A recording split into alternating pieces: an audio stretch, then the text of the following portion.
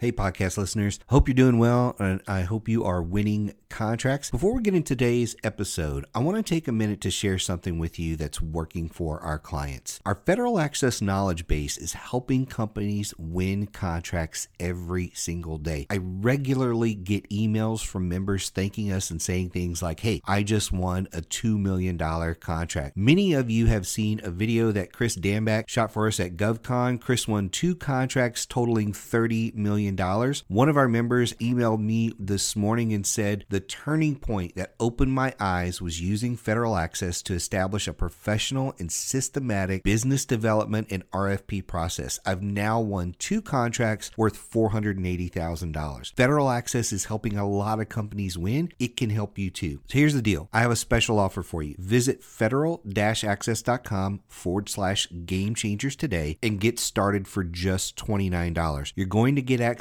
to a digital copy of the Government Sales Manual, over 70 strategy videos, more than 30 webinars, 300 documents and templates, and one of my favorite pieces is SME support. So when you run into any issue, any challenge at all, you can email me directly for help. So go check out the special offer today at federal-access.com/game changers. The link is in the description below the podcast. So go check that out today, federal-access.com/game changers, so you can get started for just $29 today. Now let's hop into this episode.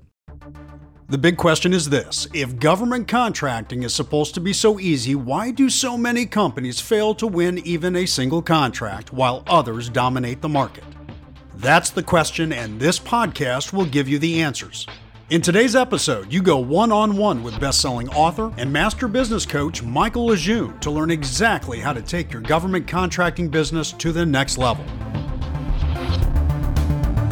Hey everybody, I wanted to talk today about your GovCon team. And primarily, I want to focus on what I would consider your external support team. I think it's really, really important that you assemble some experts around yourself and your business. And the first one that I want to talk about is the accountant. And most people that I talk to that are in GovCon have an accountant, and it's probably your local company that does taxes and that sort of thing. And that's all good. However, that person is probably not going to be able to help you with things like your pricing, your margins, looking at, let's say you're trying to do an RFP and you need some support with that. That person's probably not going to help you with that, and so we really do need to assemble a team of GovCon experts around ourselves. And so that's one of those positions. And that doesn't mean that you are going to switch all of your regular accounting over to the GovCon accountant type person, but there needs to be somebody on your team. Again, this is probably going to be external. My external expert on this stuff is Jenny Clark. Jenny is outstanding when it comes to anything what I consider financial logistics.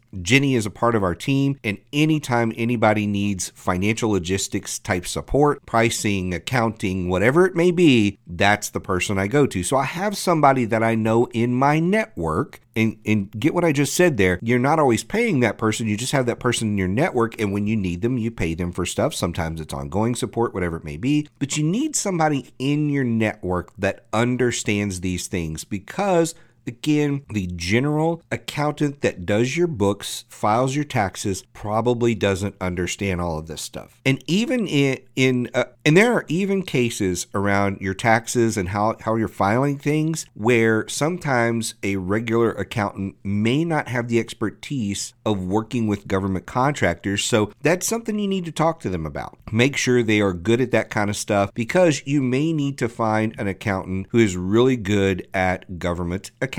It's just a skill that you need to be aware of. And one of the quick examples that I have is in an earlier episode with Tom Hicks, I talked about opportunity zones. And when you're dealing with opportunity zones, which a lot of you are and don't even know it, when you're dealing with opportunity zones, there are tax implications to the revenue you're receiving. If your accountant doesn't know how to deal with that, you're not going to reap those benefits. So again, it's not that local accountants are bad. Local accountants are great folks. It's just sometimes they may not be suited to work well with your business. So you've really got to make sure you've got the right accountant on your team in order to take advantage of everything you need as as a government contractor. The next one is an attorney. And I'm going to stop myself from beating this drum over and over again here. When you're dealing with GovCon, you need specialized folks. So when I mention attorney, you need a specialized attorney, somebody that understands government contracting law, the FAR, all of that type of stuff. So when you're putting together agreements, all of those kind of things, they're very suited for that. Again, keep your attorney that works on your will and all those kinds of things. Keep them for that kind of stuff, but assemble a GovCon attorney that can help you with this stuff. The next one on the list is a banker.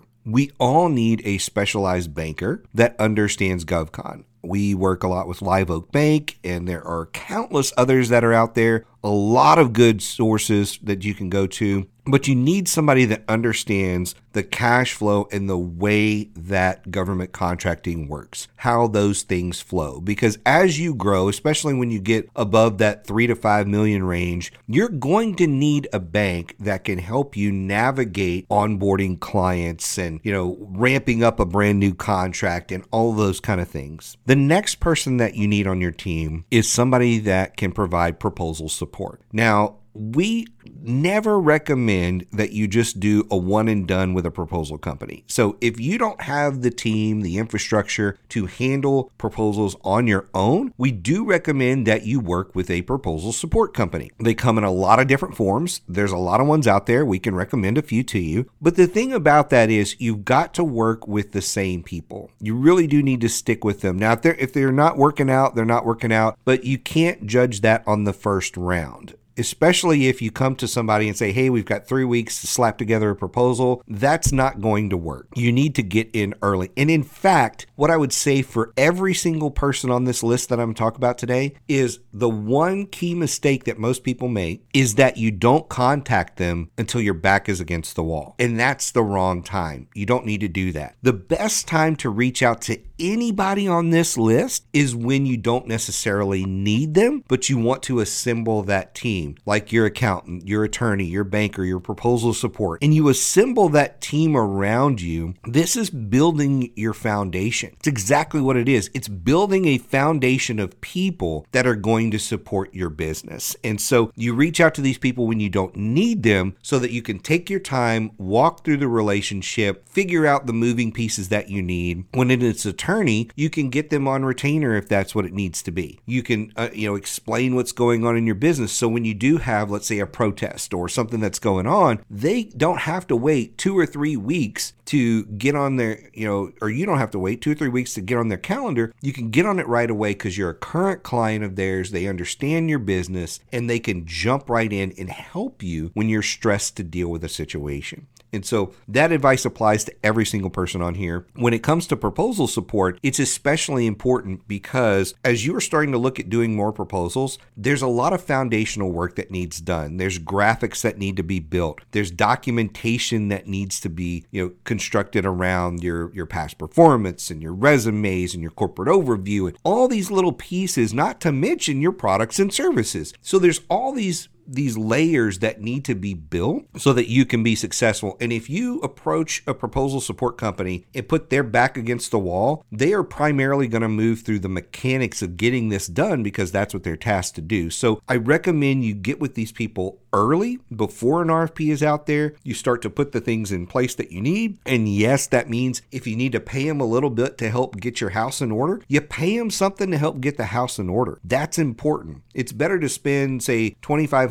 $5,000, whatever it is up front to get all those moving pieces in place so that when you approach a proposal, you're ready to rock and roll. And it's going to make that process actually a little bit more affordable because all these pieces are already in place. The next is probably my favorite one, and I'm of course biased to this one. It is having a coach. You need a coach. Now, sometimes when you start out, you go with a mentor. And let me explain the difference between a mentor and a coach. A lot of times a mentor is somebody who is working with you for free. And it's not like a regular thing. Typically, I find mentors are the kind of people that you take to lunch once a month, once every other month. You pay for lunch. Let me put that out there. If you're taking a mentor to lunch, you pay for lunch because they're providing their expertise to you, so you reward them with some lunch, but typically you're not paying them for a little bit of advice and a little bit of guidance. When you get into the coaching world, you are paying them for their advice and guidance, and it's typically structured. It's weekly calls, every other week, once a month. It's structured in a certain way that the coaches probably built a system like we have. We have systems we use to coach our clients, and so we have a system in order to coach our clients through. And so yes, you're probably going to start with a mentor of some sort, but at some point you're going to graduate into needing a coach. And I recommend this early in the process. It doesn't have to be us. I love if you choose us, but I recommend you find somebody that you can work with, that you can pay, that can give you an objective perspective and who can guide you through, because there's nothing that will make you more accountable to yourself as a business owner than actually forking over some money every single month to somebody out there who's looking at your business and guiding it. It will make you do the homework. It will make you show up and be more successful in your business. It just provides so much insight. And so I really love people getting into the coaching space much earlier, and that way we can avoid a lot more mistakes. So I don't want to talk a lot about coaching, but I just wanted to get that out of the way. I think that's super, super important. So let me recap. The main team that you need to assemble outside of your core team that you're already working with in your business: an accountant, an attorney, a banker, somebody to help with proposal support, and a coach. Those are 5 key people that you need on your GovCon team. There's a 6th one, and I'm not going to talk about that in today's episode. I'm actually going to do another episode called 3 Critical Hires, where I'm going to talk about BD and sales support, because I really do feel like you need to keep that internal. It's very, very difficult to outsource this stuff, and so we're going to talk about that in another episode, so look for that one. It's coming out soon. And if you have questions about these roles, if you need recommendations or referrals for any of these, I know folks that do all of this stuff. I would be happy to recommend you and let you talk to 2 or 3 people that you know, and you pick the one that works best for you. So if you have questions, as always, you know how to reach me, and we'll see you next time. Thanks for listening to Game Changers for Government Contractors. For a full list of episodes and other resources, be sure and check us out on the web at www.rsmfederal.com/gamechangers.